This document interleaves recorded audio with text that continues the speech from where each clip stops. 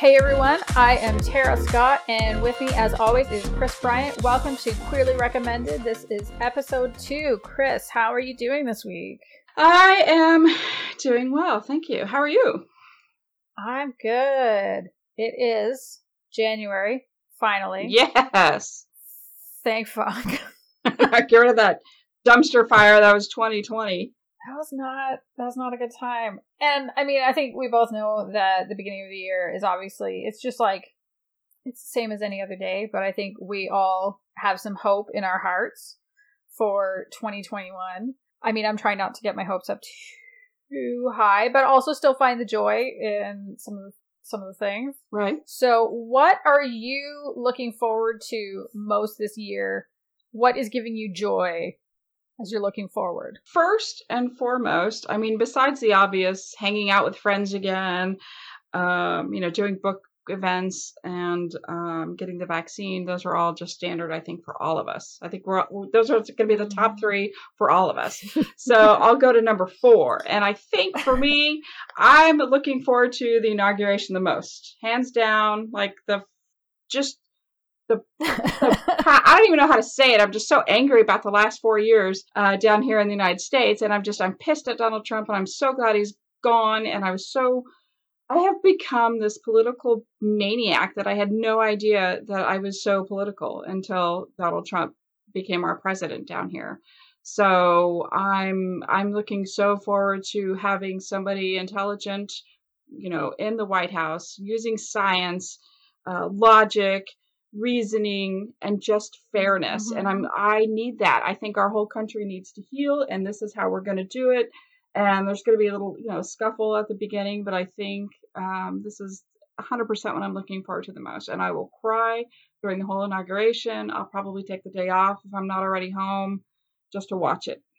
Mm-hmm. Yeah, it kind of feels like the grown-ups are showing up at Lord of the Flies. I know. What was it?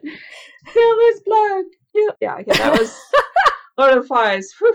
Yeah, you're right. It's exactly right. I feel like finally we're all going to grow. Maybe we're going to be adults for the first time in 4 years and not be bullies anymore. And we're going to get back to being, responsible Americans. Maybe. I'm hoping. Truly, I am. What about you? What are you looking forward to? I mean, I'm also looking forward to the inauguration. I'm not going to lie. I know that, I'm a Canadian, and so I shouldn't have a lot of skin in the game, but we are your nation's closest trade partner. Sure. A lot of what happens there drifts its way on up to here. Mm-hmm. And so I am also looking forward to seeing the grown-ups come back home. Yes. And I mean, the possibility of travel again is amazing. Yes. But the other thing I'm looking forward to on a much smaller scale is there are new Drag Race seasons that are happening. And so part of my 2020 survival plan was that I'm trying to think of when it started. It was either late spring or during the summer. I thought, I've never watched RuPaul's Drag Race, and I don't know, I could give it a try. It's my brother and his wife, it's their favorite show. Really? And so when I said hands down, it's their favorite show. Their toddler, if it's on TV, will say "Mama Roo," like she just knows. It's her first word, right? And so they said skip season 1, which I kind of went back and watched the first episode, and I understood exactly why they said to skip it, because the production value was like $10, I think. But it was so, I loved it. I was sucked in from the first episode of season 2. Some of my very favorite drag queens were in that season. We started a group chat that we dorkily called the Drag Race Pit, where I could just, squee my feelings at them. I learned life lessons. There was one episode in particular that I adored, and I can't even remember what season it's in. It doesn't matter, because there was just this nugget of wisdom that RuPaul dropped about how other people's, I'm trying to think of how to put it. Oh, I remember. I'm just gonna say it. So what he said to one of the drag queens in the workroom was, because they were getting in their head about what other people think, and he said, "Repeat after me. What other people think of me is none of my business." And for me, that was a revelation because I'm a recovering people pleaser who has anxiety. And so my anxiety brain is often telling me that person thinks you're an idiot. And now I have RuPaul in my brain saying, who cares what that person thinks? It is not my business.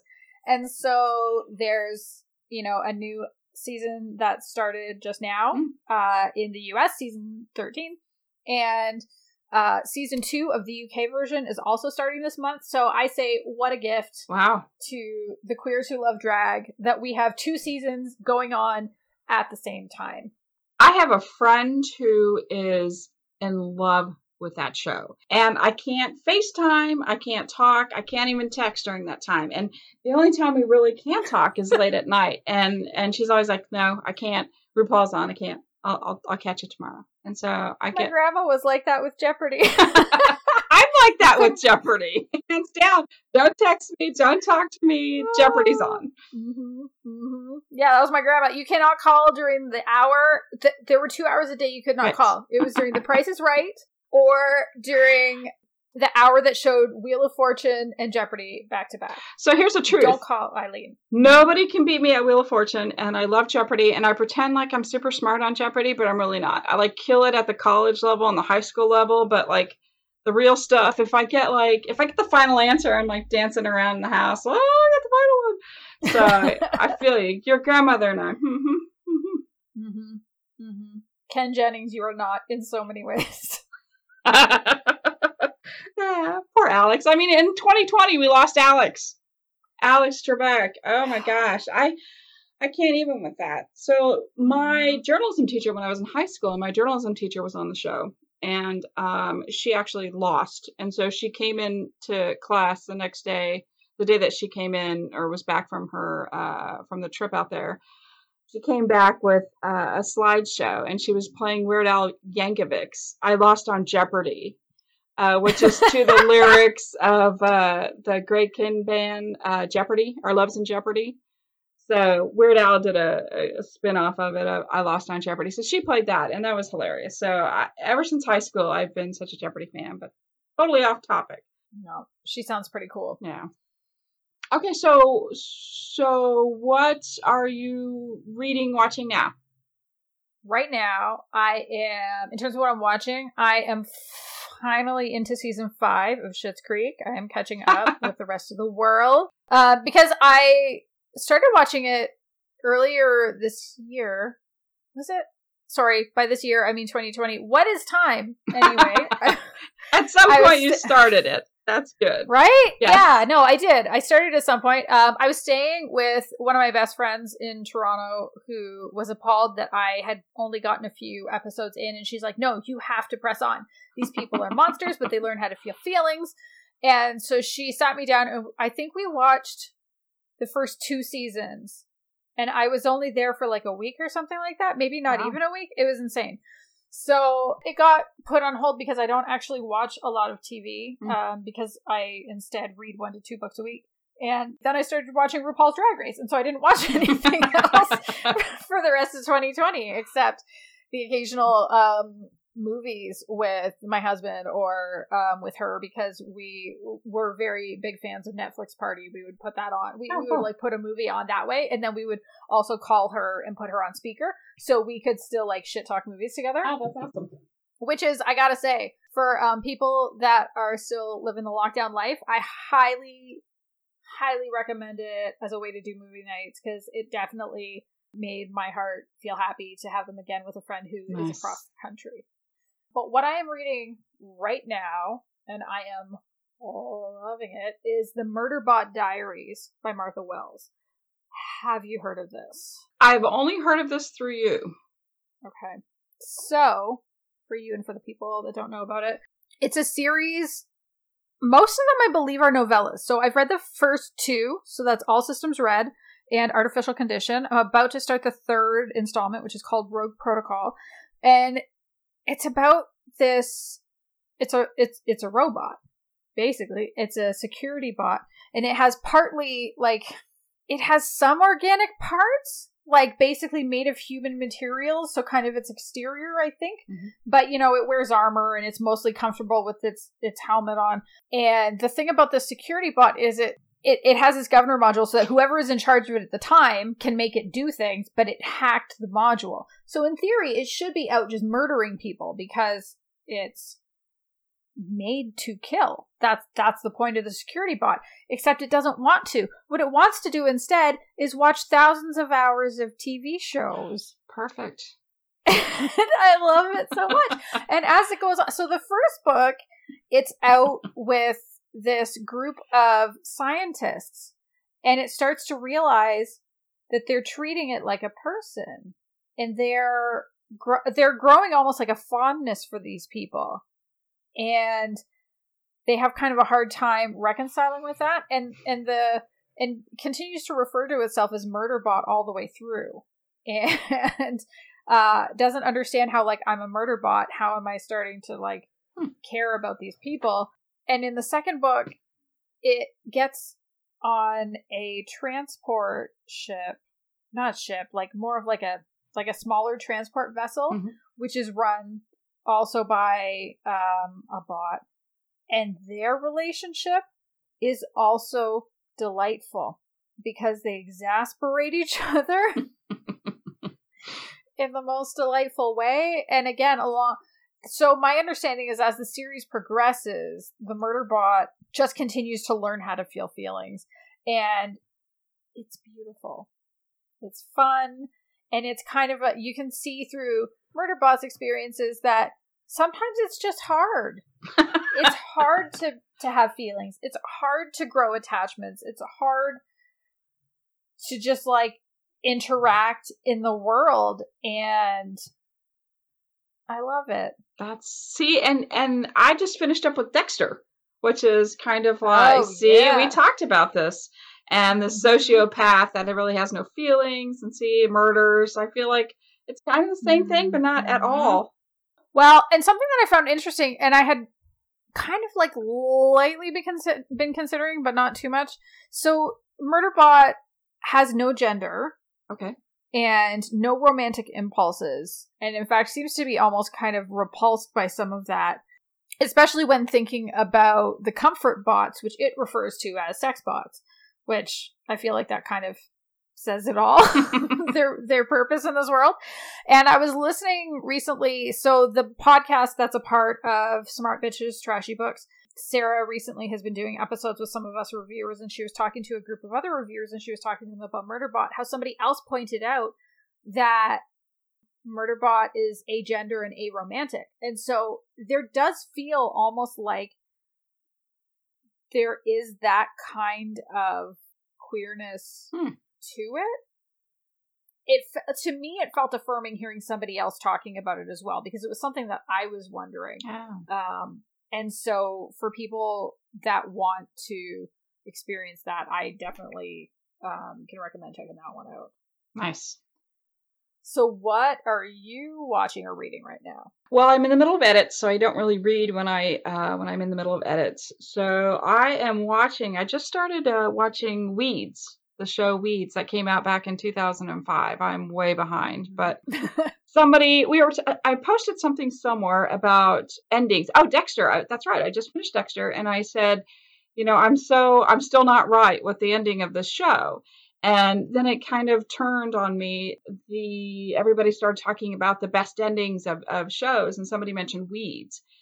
And I thought, I'm not a fan of the actress who plays the mom on the show. And I honestly, I'm going to get her name wrong, so I'm not even going to try. Is it Mary Elizabeth Stewart? No, I don't know. Maybe it is. Oh no, I don't know. The other one. It's one of the two from Fried Green Tomatoes. Yes. So she's the mom. Anyway, so I started Weeds, and I think I'm on season. Like, I'm the person who binge watches. Literally, I will be horizontal on the couch for like 9 hours, and just to have it in the background. I can do other things and still know what's going on the show. And right now, I think I'm in the end of season 3, beginning of season 4 is where I'm at. And so I can just watch that. I'm the person who could literally be on the couch and watch 10, 12 hours of television or a movie. That's just who I am. I can do that. And I always have the TV on for Molly because she likes sound. She's getting to that point where she's older. And so if she doesn't have any sort of sound, and it turns out I was leaving the radio on for her, but that's not working. So now I have the TV on for her. So that helps her. And so she's watching Weeds with me too. So that's where we're at. That's so cute. Yeah. We do things together. I kind of love that you have a little white dog and I have a little black dog. See, it's perfect. I'm just sad that they can't play together because we're way too far apart. That's true. Molly's adorable. She made a guest appearance last month during one of my events, and she was sweet. She loved it. She's adorable. Mm-hmm. Okay, so let's talk about what is your big recommendation for Queerly Recommended for this week. When we talked about how we wanted to approach this episode, we thought, let's pick something that delighted us the most in 2020. So as we're looking ahead, as this new year is starting, let's just take a brief moment to reflect back on what did we love. And for me, the book that surprised me the most was Who We Could Be by Chelsea M. Cameron. Now, if anybody follows my reviews, they already know that I'm a pretty big Chelsea Cameron fan.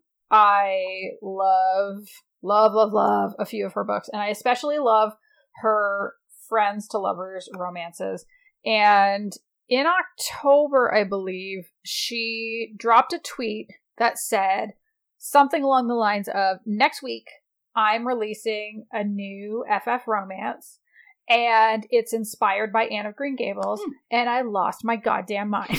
Because when I was 11, my grade 6 teacher, Mrs. Higginbottom, who still I hold in my heart as one of the best teachers that I ever had, she recognized that I loved to read and that I was tearing through the library books so fast that I was done with books before our weekly trip to the library. So she would let me go as often as I wanted, and she nudged me towards the Anne of Green Gable books. And I loved them. And I loved them so much that she loaned me her daughter's videos of the series that was put out. The version that stars Megan Follows. Okay. Which for me, like, I'm sorry to all of the Anne with an E viewer, like, the people who love that. Your love is valid, but to me, the only real adaptation is the one with Megan Follows. She is the best Anne of Green Gables. There will never be anyone better. That is the hill that I will personally die on. That's just how that is. Fight you on it. Right? And so for me, the idea of a romance by this, like, I was primed, I was ready, I knew it was a friends to lovers. The idea of, like, taking Anne and Diana and having them fall in love, I was into it. And then I read it, and it was even better than I could have imagined. I swooned for this book. It has no angst. Perfect. But cover to cover, it is full of so much love and warmth. And that was just, again, in a year like 2020, that was a book that I needed. I needed something that had that much love in it. And so the concept is that there are two characters. Well, there's more than two characters, but the two leads are Tessa O'Connell and Montgomery Monty Ford, which I think is a super cute nod because, of course, Lucy Maud Montgomery was the author who wrote Anne of Green Gables. So to name one of the leads Monty after her, I think is really adorable. They're best friends. They always have been. They always will be. Tessa is the loud, lovable. She's a total goofball, kind of a walking disaster. Monty is much more serious. She's much more measured. She is definitely the grown-up of the two of them. Tessa works in a bookstore, like a small independent bookstore owned by two gay men who are also married to each other, which I think is adorable. Monty works in the library. Tessa is going to be Monty's maid of honor when she gets married in a month. And Monty is going to be Tessa's maid of honor when she eventually, or matron of honor when she eventually gets married. Except, of course, neither of them marries dudes. Yay! Because they don't know it yet, but they're completely gay for each other. And so Monty's engagement falls apart first because her fiance is a douchebag who's cheating on her, which happens early enough in the plot that I don't feel like it's a massive spoiler. And so she's really the one that goes through the journey first of recognizing that maybe she's not straight. And Tessa's engagement ends for reasons that I'm not going to say because it would be a spoiler. And I do think that what happens there is really, really interesting. But the whole time I was reading it, I was like, what do you mean you think you're just friends? How can you possibly... Oh, you sweet, sweet dum-dums. So now what's their age? What are we talking like? If they're engaged? I think they're 24 or 25. Okay, so mid-20s. Yeah. Yeah, so they're in their mid-20s. It's a small town romance. It's in a tiny town in Maine, which is really lovely. Great queer representation. There's an ace side character. Tessa has these two aunts who are trans, and they're married to each other, and so, like, queerness has been a part of her family for a long time, and so again, it's very funny that she doesn't recognize it in herself. And there's things like, when Monty's engagement ends, she's quite devastated. She's not actually devastated that she's not with this guy anymore, because you can see there's no chemistry between them, but she's very much the kind of person, because she's so serious, she had a life plan. And you know that, like, I'm going to be married by this time, I'm going to have kids by this time. And basically the plan got blown out of the water. And so she has to figure out who she is and what she's going to do with her life. And so she stays with Tessa and her family for, I think, like 3 weeks or something like that. And when she says that she's moving back to her apartment, Tessa falls apart. And I'm like, yes, this is definitely because you're upset your friend. You dumbass. And, yeah, I love it. I love these characters. I thought I actually haven't read the books since I was a kid. Mm-hmm. And so I can't really say how faithful it is to anything, but I would treat it almost as if it was more inspired by Anne of Green Gables than like a straight interpretation. To me, it felt like she captured the spirit of them very, very well. And even, like, Tessa's fiance, Gus, is inspired by Gilbert, the person that Anne does marry in the books. And I loved how it all shook out. It's so happy.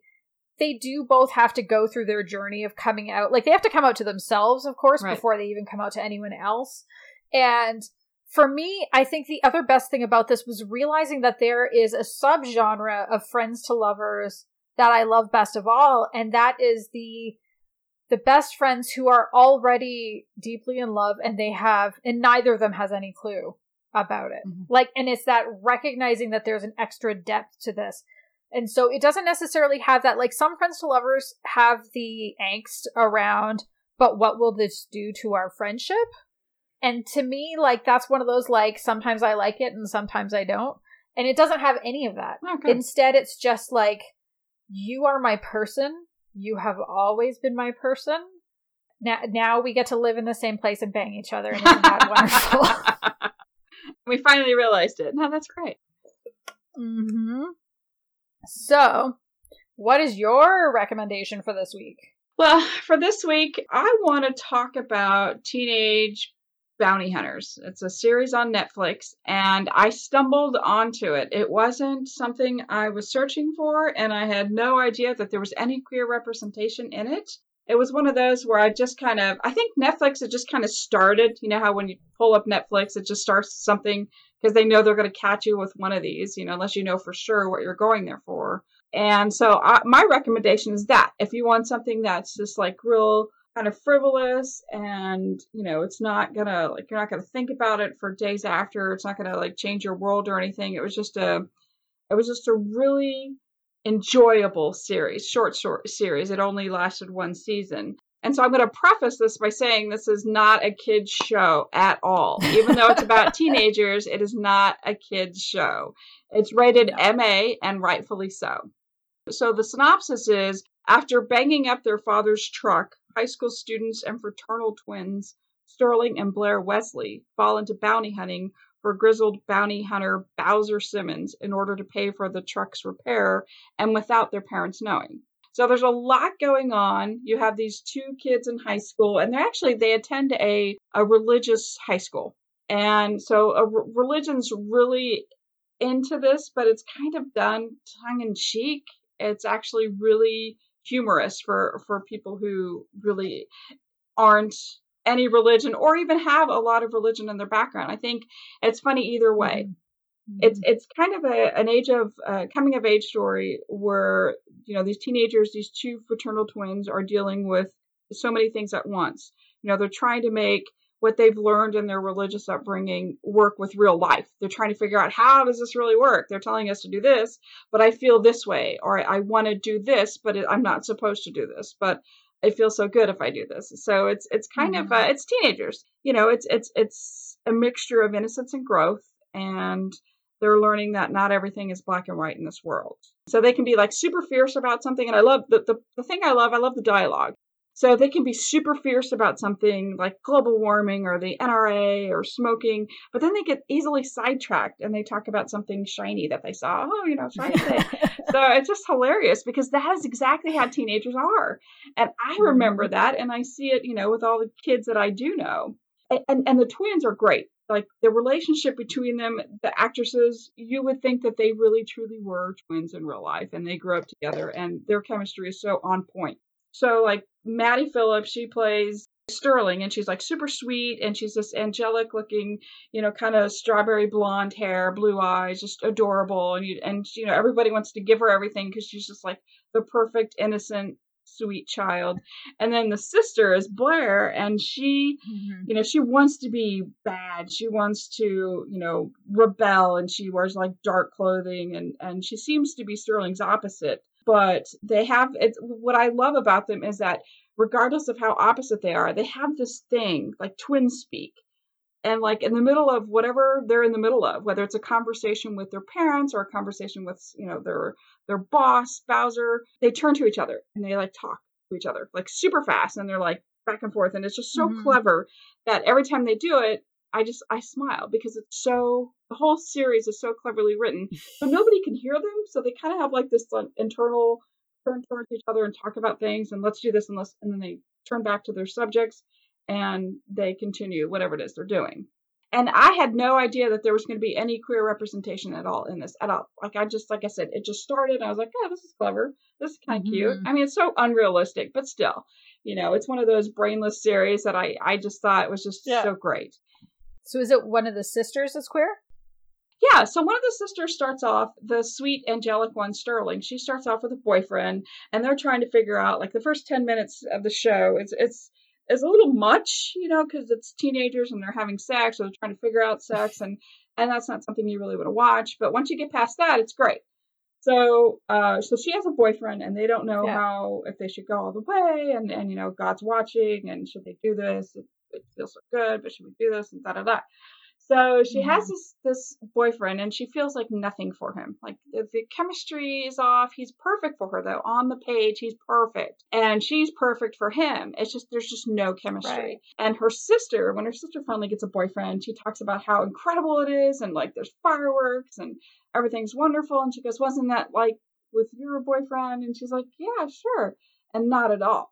And it turns out she has such a reaction to her, like, her enemy, her nemesis in the school.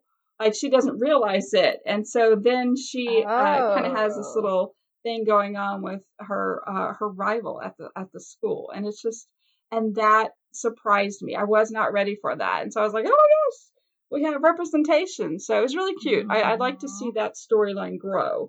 But yeah, it's adorable for that. Like I said, unfortunately, they canceled it after one season. So it's a quick, you know, Saturday afternoon, whatever, like 8-hour binge fest. If you're like me, I can do it all in one day. But truly, for like the one-liners in this thing, I was going to write some down, and I did write some down, but it was like nonstop. And it wasn't overwhelming. It like flowed with the whole story. And it was one of those where somebody would drop something and like 3 seconds, it would take your mind 3 seconds to process it. And then you just like bust out laughing because it's a riot. And you see privilege in this, and you see people react to privilege, you know, positive and negatively. And it's hilarious, you know. And like, so one of the ones I want to talk to, some of the quotes that I wanted to bring up is, one of the girls, she says, "I'm not a fan of sex workers, but they deserve to be safe, just not allowed to vote." So that right there, there's so much going on right there. And it just made me laugh because I wasn't ready for that. And these, like I said, these are kids that like they have so much passion that they want to put into something, and they don't know what this should be. Like, where should their passions go? And as far as like environmentally, should they, you know, where does this go? And they pick always the wrong things. So it's great. It's great. And even when Sterling decides that she is not straight, she tells her sister, you know, her sister says, "Are you a lesbian?" And she says, "I'm more undefined than that. Like if sexuality was a color wheel, I'd be in the blue, pink, and purple part." So there's just so much going on in this series, and I just think it's fantastic. And I think if you just want, like I said, a weekend or whatever, just to not think about anything other than watch something really cute and clever, this show is it. So I saw the first episode of the show, and it kind of wasn't super doing it for me. And the funny thing is, the way you talked about the one sister and her rival, I'm like, I might need to see that, because I had no idea that was kind of where that was going with the rival. Because she just came across to me as like, super stuck up, super perfect, princessy Christian girl, which like I grew up with those girls in the church, and now I really want to see. So, and it's interesting how the whole relationship, how it comes about, because they used to be friends when they were younger, like in elementary school. And one of I think the debate helper, she was like, "Look, you girls used to be so close in elementary school, you know, you can be close again." So she takes their hands and holds their hands together, you know, and they like pull away because like, I don't like her, you know. And so it's just really cute. It kind of takes you back to a time, you know, when like you are growing up and you are coming of age and you're learning things, and things are not the way you were raised to think, you know, man, woman, kids. And they are in this Sterling, who is this perfect, you know, everybody's like, "Why can't you be more like your sister?" What they say to Blair, who is, you know, the other fraternal twin, you know, "Why can't you be more like Sterling?" But really, you know, she's completely opposite. It's just great. There's so much going on there. I love it. I love the dialogue. I think the writing is really good. I think it's fantastic. I think I would recommend it, like I said, for nothing deep other than just like something fun to watch. I know we're each only supposed to bring one recommendation, but can I throw in a couple of honorable mentions? Because 2020. Oh yeah, for sure. Like, I'll have more shows. I mean, this by far was in the top for me. It probably wasn't maybe my favorite, but yeah, by all means, bring in some honorable mentions, because I'll bring in some at some other time. So the first one that I want to bring up is a contemporary romance called Wrong Number, Right Woman, which is by Jay. And it was a super cute, also similar to Who We Could Be, in the sense that it also had no angst, but it's about a wrong number text leading to a relationship. And very, very cute. Takes place in Seattle. I know nothing about Seattle, but I hear that it represents the city very well. But the thing that I really loved about it is one of the leads is a fat butch character. And what I've noticed in most lesfic is that if there is a butch character, they usually are quite like muscular or really fit or wiry, but like you don't see fat butch characters very often. And in this case, her name is Denny, and she sews her own clothes so that she can have clothes that affirm her identity, but that also fit properly. Wow. And I loved that. I just thought it was like a really interesting a thing that we don't see very often.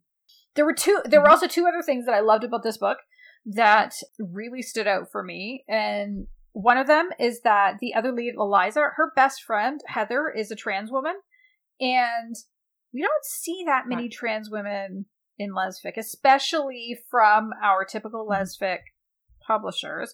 And I've heard that Heather has her own book coming out. And while I can't speak with 100% certainty to the representation, nothing really stood out to me as a red flag, and I was on the lookout for it. Like, it seemed like pretty solid, good rep, and I hope she gets her own book, because I'd love to see that character find love. She was fantastic.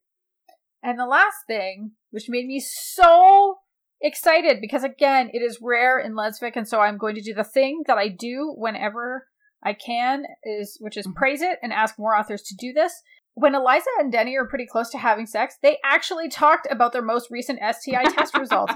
Holy shit! Can you imagine? Safer sex practices.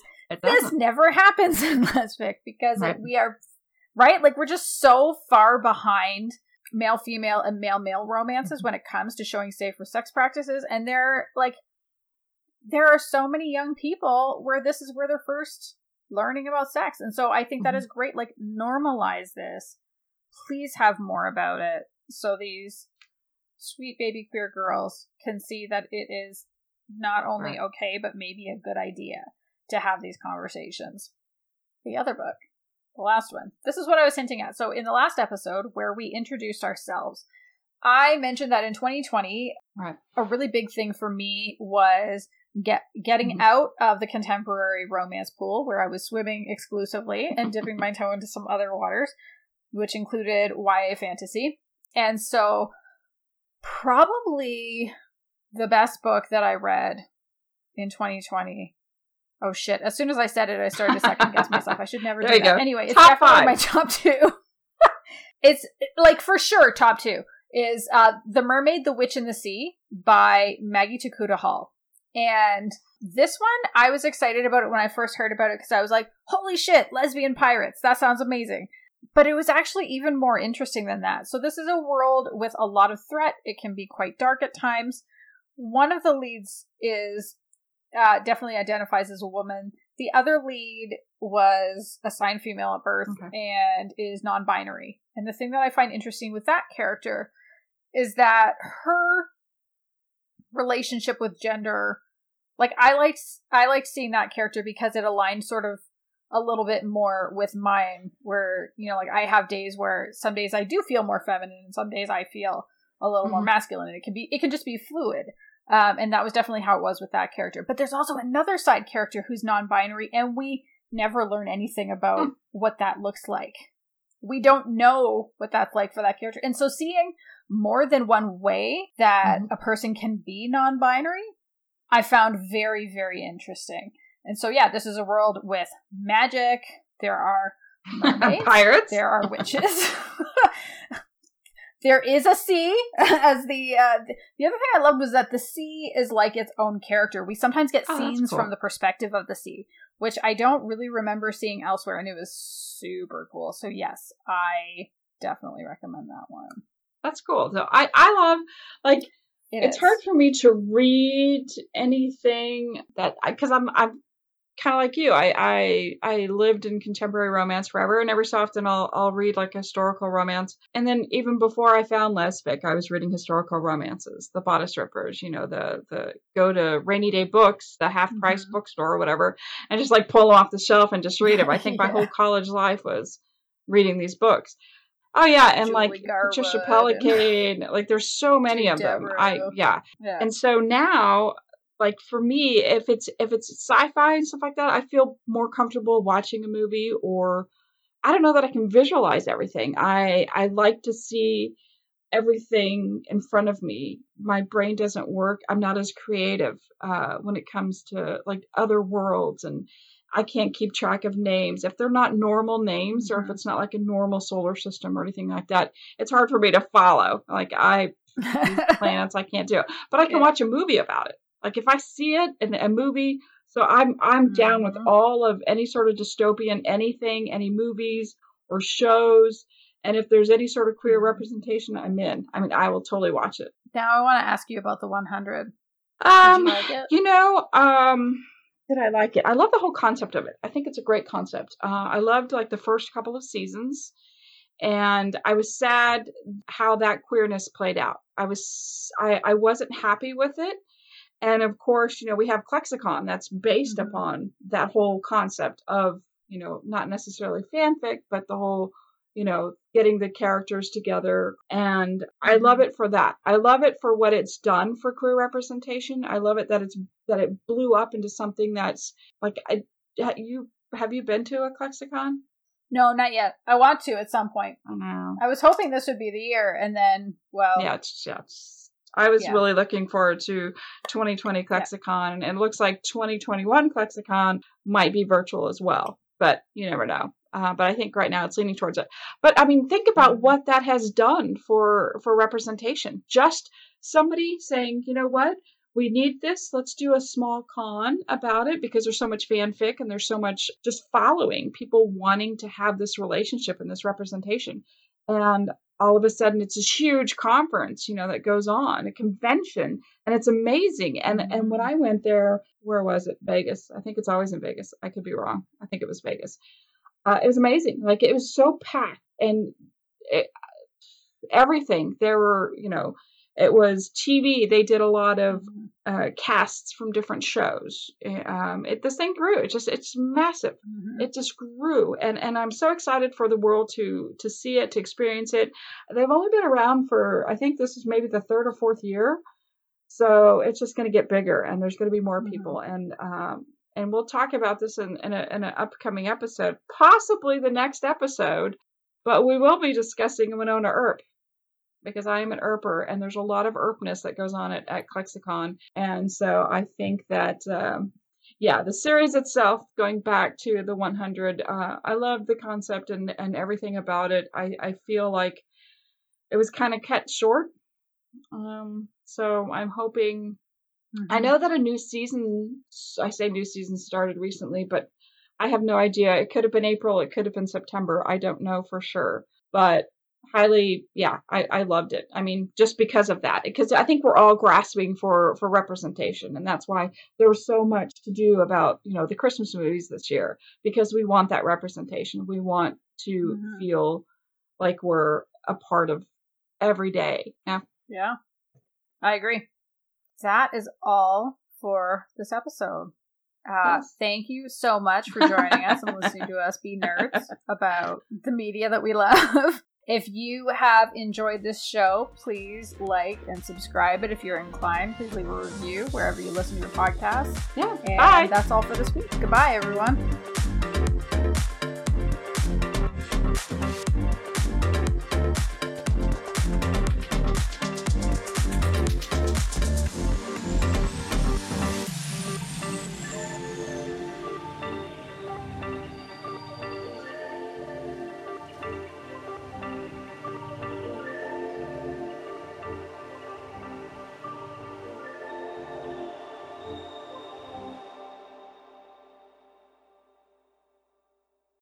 I'm scrolling, and we're going to delete that I'm scrolling.